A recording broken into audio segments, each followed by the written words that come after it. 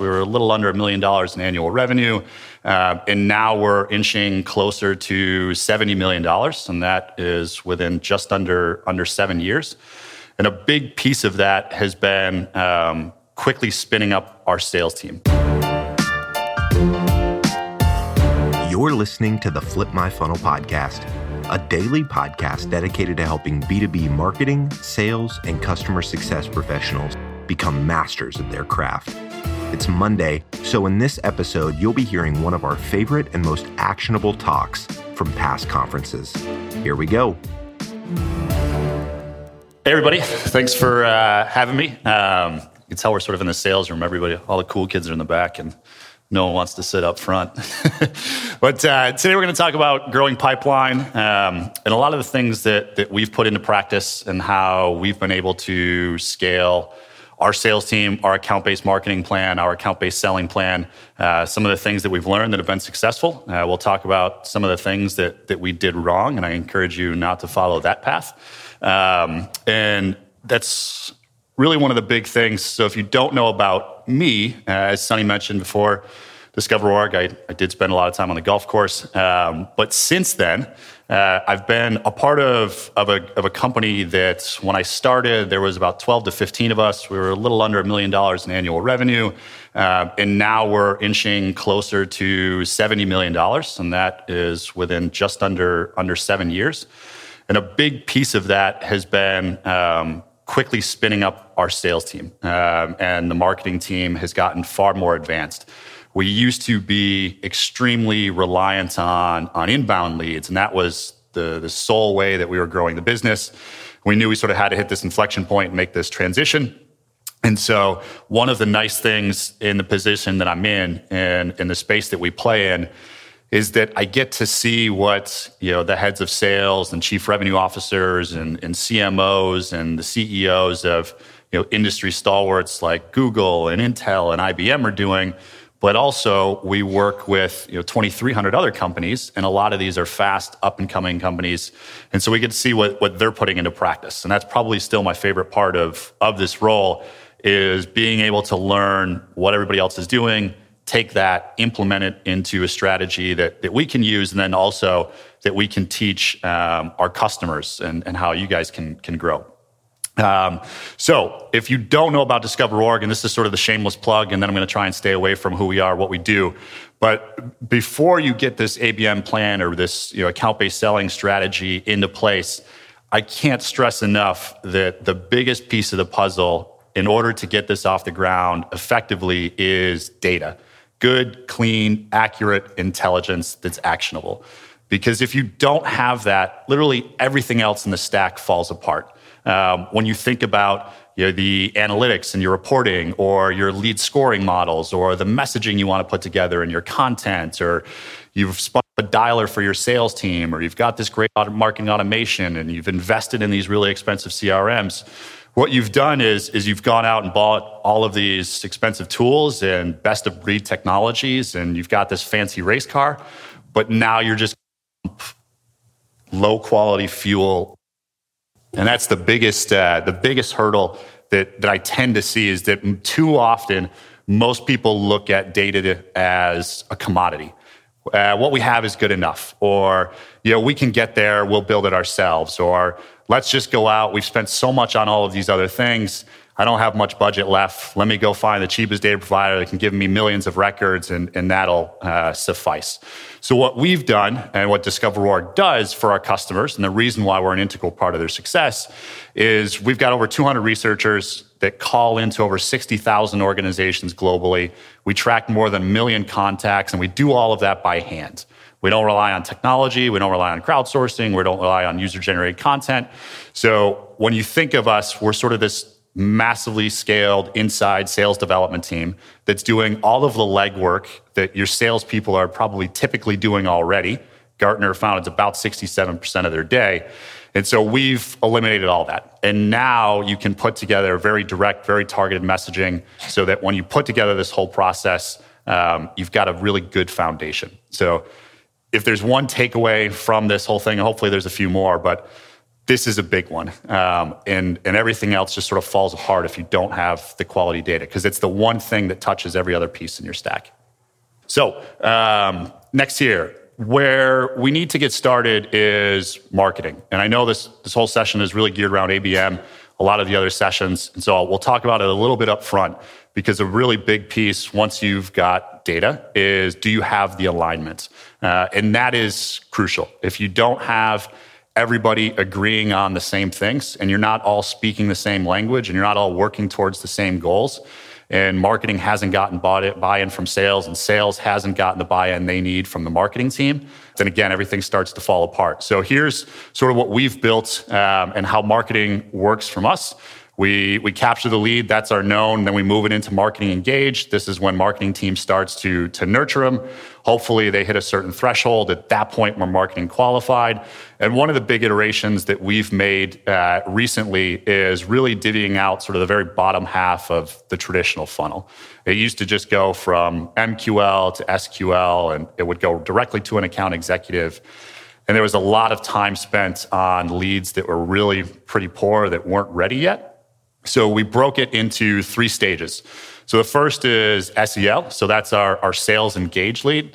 This is now in the hands of the sales development team. This is marketing is done nurturing them, or they're sort of a hand raiser that's got enough interest that it's worth a conversation by someone on my team. So whether it's my inbound or outbound team, that's the sales engaged lead. Then once they've sort of qualified them and they've set an appointment and are ready to make the pass off to the account executive, we now consider it sales accepted. So our account executives are agreeing to work it. And then once we find that there's a quality opportunity where we're going to actually create an opportunity in Salesforce, at that point, it's sales qualified. And so that's how it works all the way down through the funnel. And then again, at the sales process, after that sales qualified, that's where the account executive works it start to finish. Hopefully, we win the opportunity. But even if we don't, we've gleaned sort of enough intelligence and enough insight into challenges and problems and what's in their stack and what we can offer them, that we then pump that back into marketing. So if they weren't quite ready or we lost it to a competitor, now we can start to send them on these other tracks and still be very account focused. We have a lot of great content specifically for them because we went through this cycle. The next piece was trying to define, are all leads equal? And they're not. And how do we break those things down? What's more important? I know it's a little tough. So I tried to make it as big as I could here without losing some of the content. But we basically broke it down into sort of 6 segments. We've got our hand raisers. So these are people that are requesting demos. They're contacting us. They're requesting a free sample. And these are going directly to our inbound team. So we've created, which we'll talk about next slide, our inbound sales reps. They're working them in sort of a very round-robin fashion. If it's not already a customer, they then work it, look to get the appointment. The next piece is events. These are things like this. Any leads that we get from here, we're going to give those to our outbound sales team, sort of warmish. They're working off a named account basis, and that's how we define those. Same thing for triggers. So we're looking for buying intent, any actionable insight, any leadership changes. There's a study done that found that when a new leader takes a position, on average, within the first 6 months, they spearhead 3 to 4 projects, spend 70% of their available budget. So understanding those leadership moves are really, really important. We want to get them in the hands of an outbound SDR that can go chase and have the bandwidth to take after them. The last 3, warm MQLs. So those are sort of very similar to what we just talked about. They're getting to a threshold. They're going to the outbound team. We've got referrals, again, going to the outbound. And then anybody else that's reaching out to us via email, those are going back into our inbound team. Now, this was the big mistake that we made. So when we first tried to do an account-based marketing and selling strategy in earnest, the mistake that we made right up front was we didn't delineate the team. We spent all of this time and effort hiring these A players, and we brought them on board and we trained them. We dropped a bunch of accounts on their desk and said, we want you to go after these, but you also have to work the inbound leads that are coming in. So now all of a sudden they didn't know where to focus their time. We've got A players, and we turned them into C+ and B players at 2 different tasks. And so what we did was we created a specialization. So the inbound team works everything that comes inbound through the site, email hand raisers, pretty self-explanatory. But what it really enabled us to do was have a lot more accountability and a centralized focus. So one of the pieces was the inbound team has to be able to respond to these leads within 5 minutes. If they don't act on it within 5 minutes, your chance of conversion drops off a cliff. And once you hit an hour, it's extremely minimal. So our SLA is 5 minutes for them to respond to. If they don't pick up the phone and call them within 5 minutes and change that status, we have an automatic sort of escalation process where their manager gets notified, that person gets logged out of their dialer, and it goes to the next person that's in the queue. So we want to make sure that we are able to get in front of these leads really, really quickly, because typically if it's an inbound lead and you've got a hand raiser, there's a reason why they're doing that. So we don't want those to drop off. The other big piece of putting, after we made the delineation, was getting the processes in place. And sort of that little box in red where it's highlighted there, that's really where the rubber meets the road for us in terms of tech stack. I know it's, again, tough to see, but yeah, so there's a red outline here. It's where Salesforce, Outreach, and our dialing platform, FrontSpin, all come together. And we tied all of these things together so that process can be really, really quick. And we learned this from a couple of our customers. And so what happens is when the lead comes inbound, from captured in Marketo, immediately goes to Salesforce. One of the things that we also noticed was this 4-minute wait step from Marketo to Salesforce. So we were losing time there, and we didn't even realize it. So we got it into Salesforce quicker. We also immediately sync it to an outreach sequence so that it's not dependent on the sales rep themselves to actively put that person in the sequence. And this is why we sort of built that escalation process, because no matter what, they're going to get an email pretty soon. And then we've also tied in FrontSpin, which is, it's scary how fast they update things automatically in Salesforce when you dial it. So that was the big sort of tech stack enhancement that really enabled us to do a lot of these processes. Because if you're not first, you're last. That doesn't ring truer in any other industry or any other line of business than it does in sales. In sales, if you miss out or you lose the opportunity, it's not like golf where you're coming away with a big fat check because you came in second or third or fourth. You've got no revenue to tie to that opportunity. And 74% of the time, the vendor that gets in front of the opportunity first, provides some value, wins the business. So that's why it's really important from the inbound team, but it's also really important for the outbound team with those triggers that we were talking about. And it's one of the big pieces that our marketing team sources manually for our team, but we also have intelligence from our own platform uncovering those things. So what we've seen in doing this is we've seen an increase since we implemented this in earnest, and it's right after sort of that big downfall you see there in June and July is when we put this process into place. Since then, we've had 12 weeks of record performance. We've increased our conversion rate by about 12% on average, 12 points on average, and it continues to rise. So now that we've got the inbound team all separated, we got that focus. The big piece here was how do we put together an account-based strategy that's effective? And again, it went to the people. Before we could implement processes, we had to build the team properly, because when we found that we were just sort of throwing accounts at them and they didn't have the role specialized and they weren't tied directly to an account executive directly, we had all of these false starts. The outbound team would work this account and they knew some decent insight into the account. They got some interest generated, but then they would sort of pass it to different account executives because we really had no ownership. And so they couldn't continue all that momentum. From there, once we got our pairings down, we created a few different teams. So we have a tier 1 team. These are all of our major accounts. This is the cream of the crop prospects. The second team is our mid-market. The third is SME. It's really everything else, all of our smaller accounts. From there, we had to decide, who fits into what bucket. And this is where you sort of build your ideal customer profile. And again, it's a lot of hard work, but it's time really, really well spent. but it's really difficult to do if you don't have the data. So some of the things to keep in mind as you do this, your account size of the organizations. I know some of these are basic company type. If you have any fit scoring, one of the things that we looked at that I'm not sure if most people do was the level of activity on these accounts.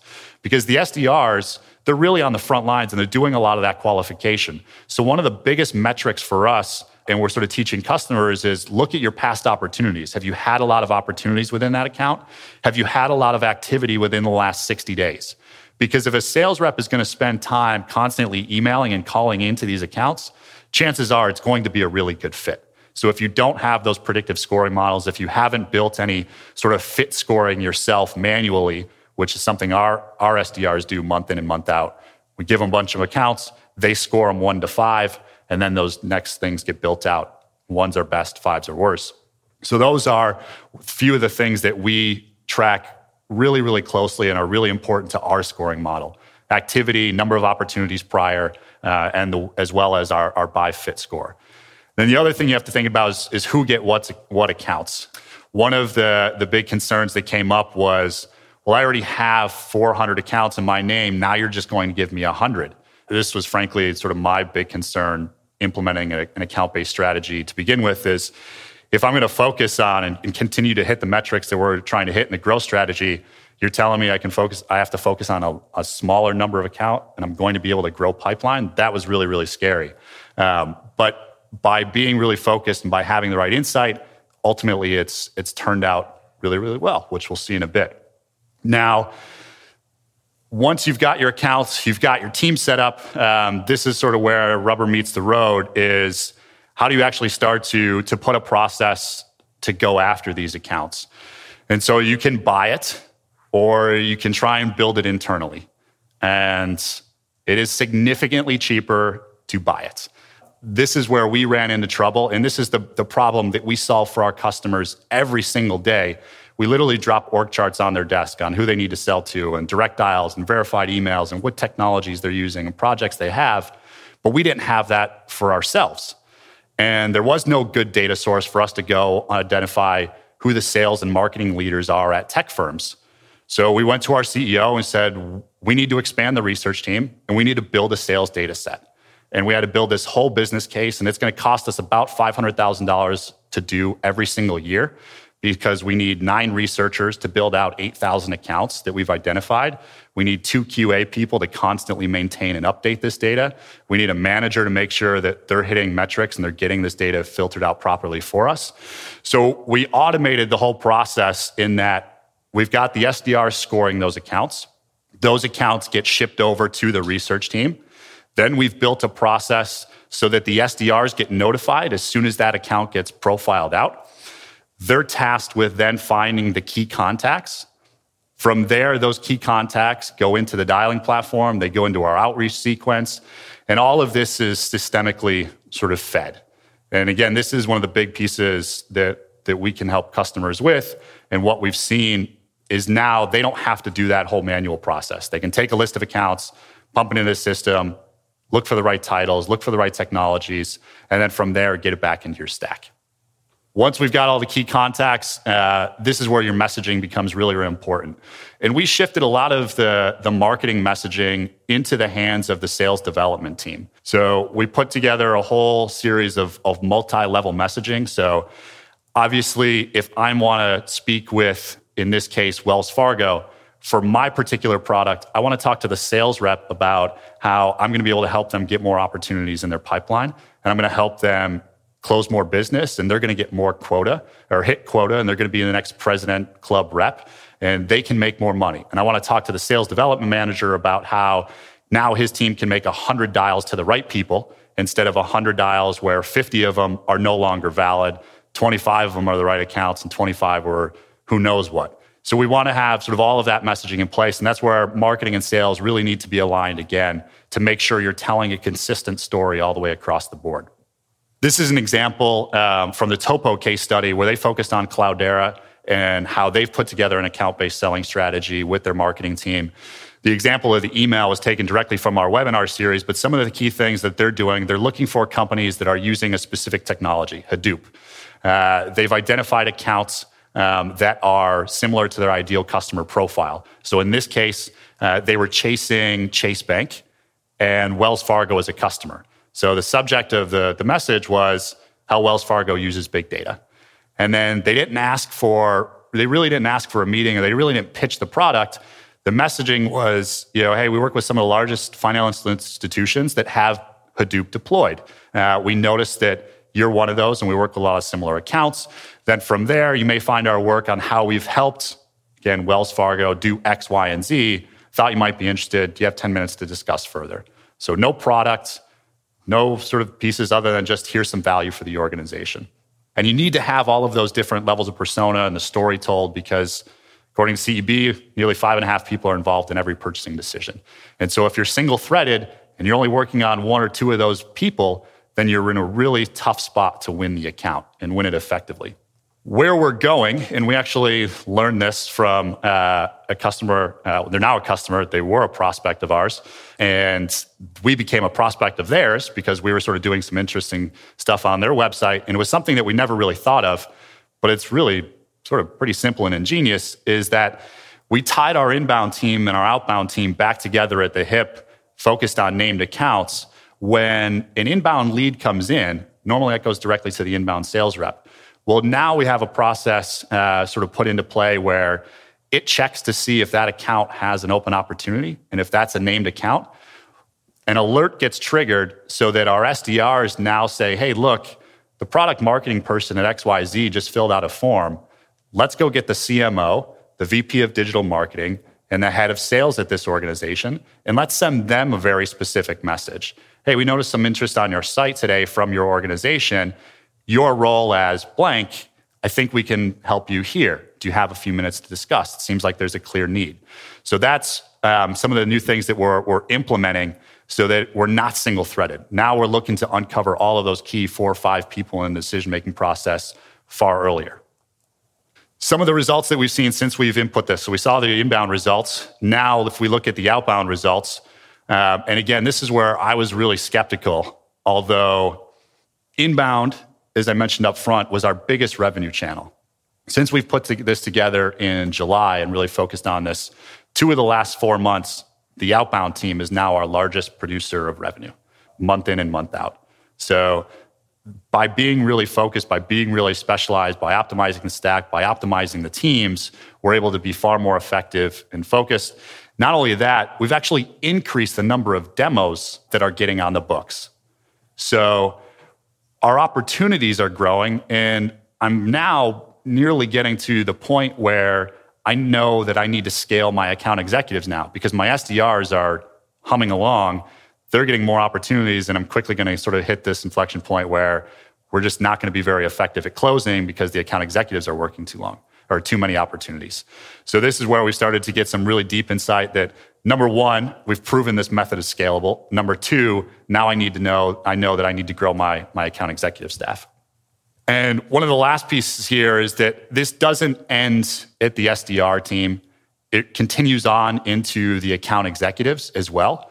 So marketing did all this upfront work around identifying the targets. The SDR did all of this upfront work to understand they're a really good fit and they're qualified. But now it's on the AEs to continue that momentum. So one of the things that we do is as soon as that meeting gets set, an automatic survey goes out to the prospect before the meeting, the day before. Hey, looking forward to meet you. Here's a quick reminder of what we're talking about. And if you have 5 minutes, would you mind filling this stuff out? And the survey is any of those data points that are really important to us as sellers, but can provide a lot of value for them as customers if we know up front. So it allows us to tailor our demos far more. So it's not this generic piece. It's also a gentle ask so that they show up for the meeting because they feel bound to it. We've actually seen when those folks fill out the survey, our show rate is 85%. That's nearly 15 to 20 points higher than some of the other ones. So that's been a big win for us. And not only that, we've made sure that all of this survey data stays automated, gets directly tied to the account so that eventually, knock on wood, when the account executives wins the deal, all of that data is systemically fed over to the customer success team so that they're not asking the same questions.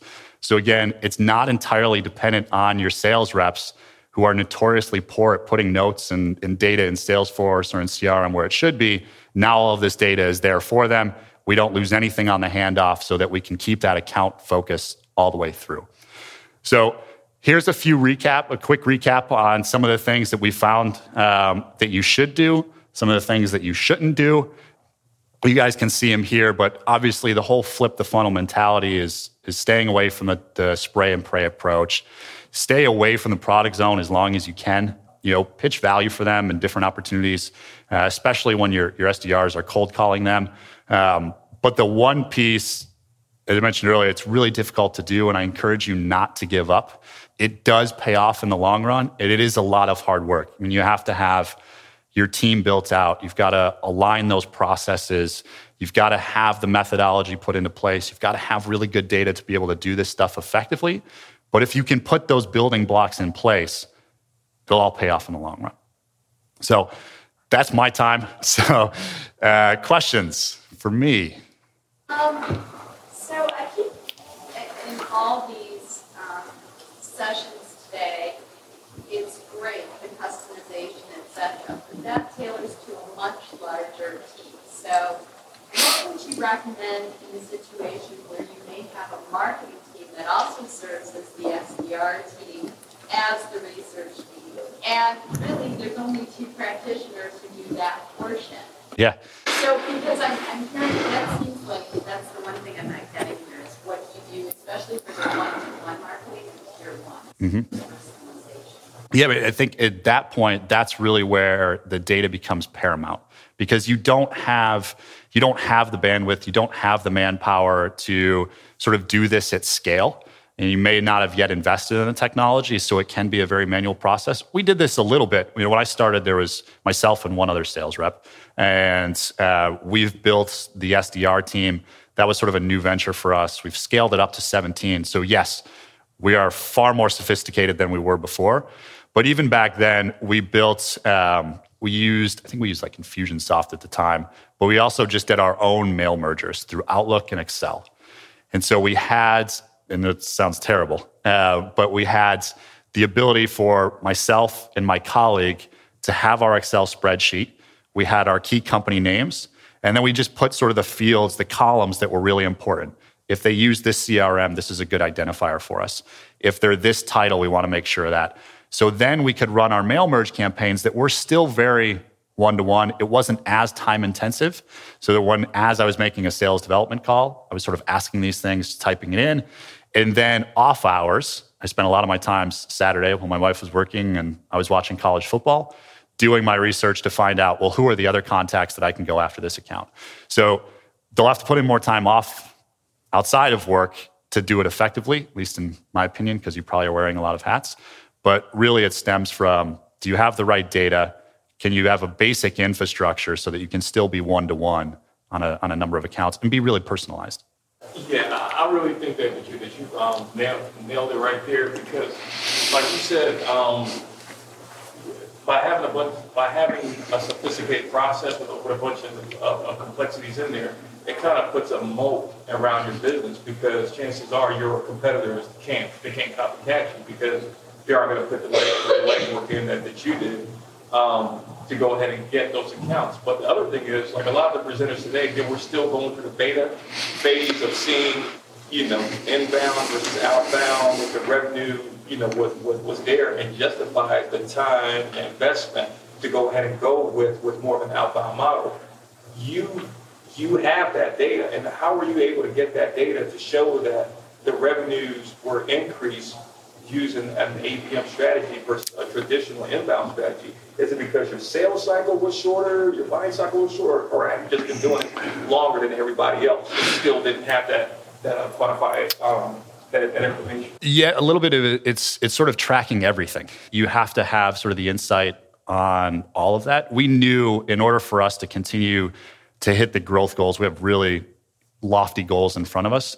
And we knew it's not sustainable. Every company in the world, no matter how great it seems, and we were one of these, that we were drinking from a fire hose. We had so many people coming inbound, but we started to see a little bit of those things taper off. So number of leads, number of demos that we're getting on the books, number of appointments that were being set, we're sort of tracking it all the way through.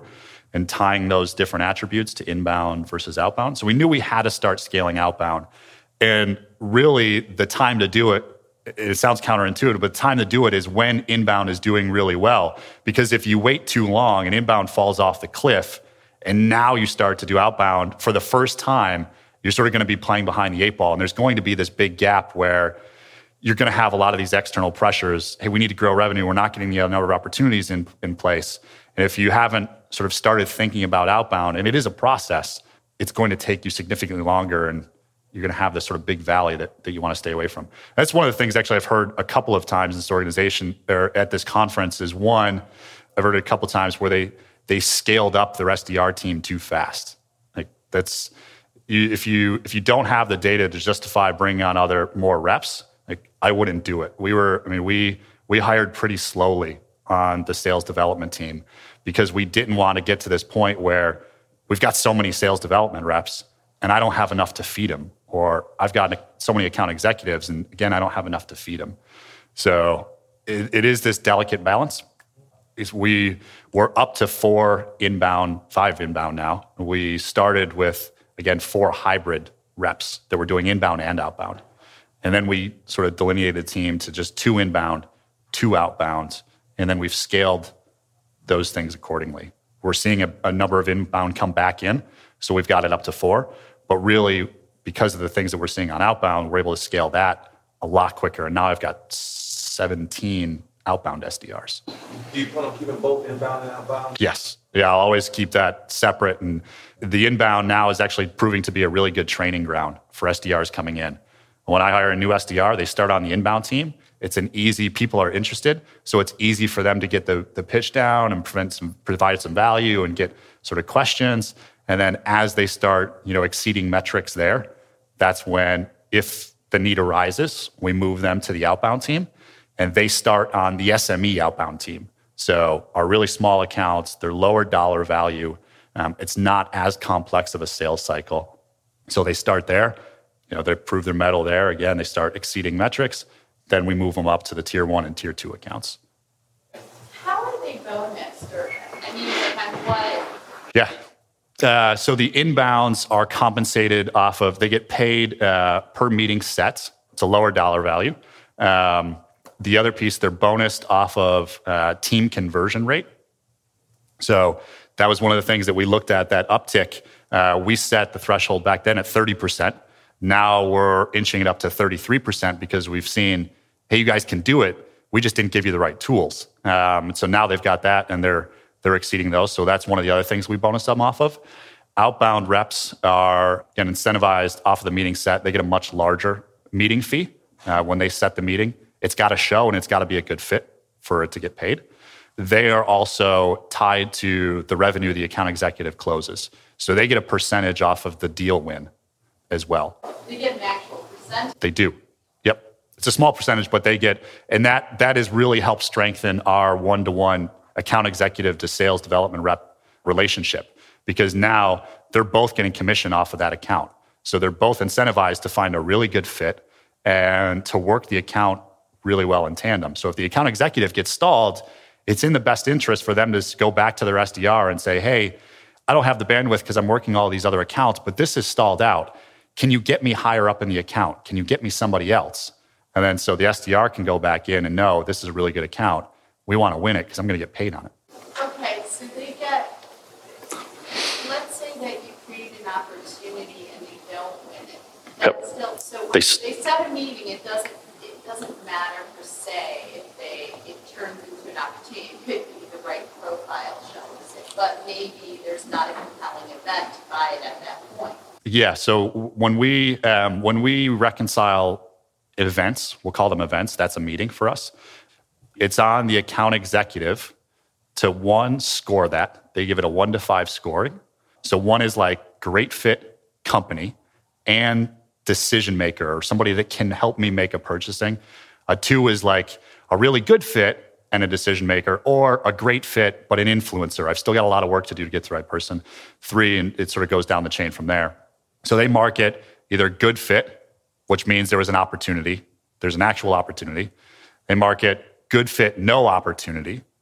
And so that sort of lets the account executive know, hey, or the SDR, I've got to chase this a little bit later. The account executive gets a little bit notes. And then there's bad fit or no-show. And so they're not paid on the bad fits or the no-shows.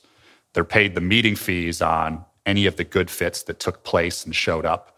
And then they're paid win fees when it becomes one. A quick piggyback over there. Is there a base incorporated in there? Yeah, they have a base salary. Both the inbound and outbound? Yes. Yep. Outbound's it's pretty close. Actually, yeah, it's very close. Outbound, because by then you've been with us a little bit longer and you've sort of moved up, you tend to be a few thousand more because they've gotten some bumps along the way. But yeah. You mentioned that you have a 1-to-1 AE/BDR ratio. Is that done geographically? It's not. We round robin. And this went back to one of the slides earlier where we were talking about account assignment. We divided the team into sort of the tier 1 and major accounts, and then we call them mid-market accounts. And there's a grouping of enough accounts in there where when we did the break-off, they were randomly assigned to the different reps. The account executives own the accounts. The SDRs own the contacts because they're typically the ones going after and chasing those. And that was one of the other big things that we really had to change the way we work in Salesforce. Like, we were always working off of the lead. Everything was working off of the lead view. And what we ended up finding was we weren't converting them to to a contact, which means there was a count created until there was an opportunity. And so we lost all of this insight along the way, and we didn't know who was working what and how much activity was being put into each account. Because leads aren't tied to accounts, we couldn't effectively say that, look, we haven't had success in this account, even though we've made 25 touches. We would have to go, and the SDRs would have to look at every individual lead to see if they were being worked and if somebody else was working them. So that was one of the big shifts that we had to make right away. Start working off of the account and contact view. That's another big suggestion I would make that we learned the hard way because we lost so much visibility. And that's why we've sort of made a lot of these things automated as well, so that everything stays at the account view all the way through, from when the SDR uncovers something to when the account executive uncovers something to when it becomes customer success. There's no data loss and there's no insight loss into those accounts.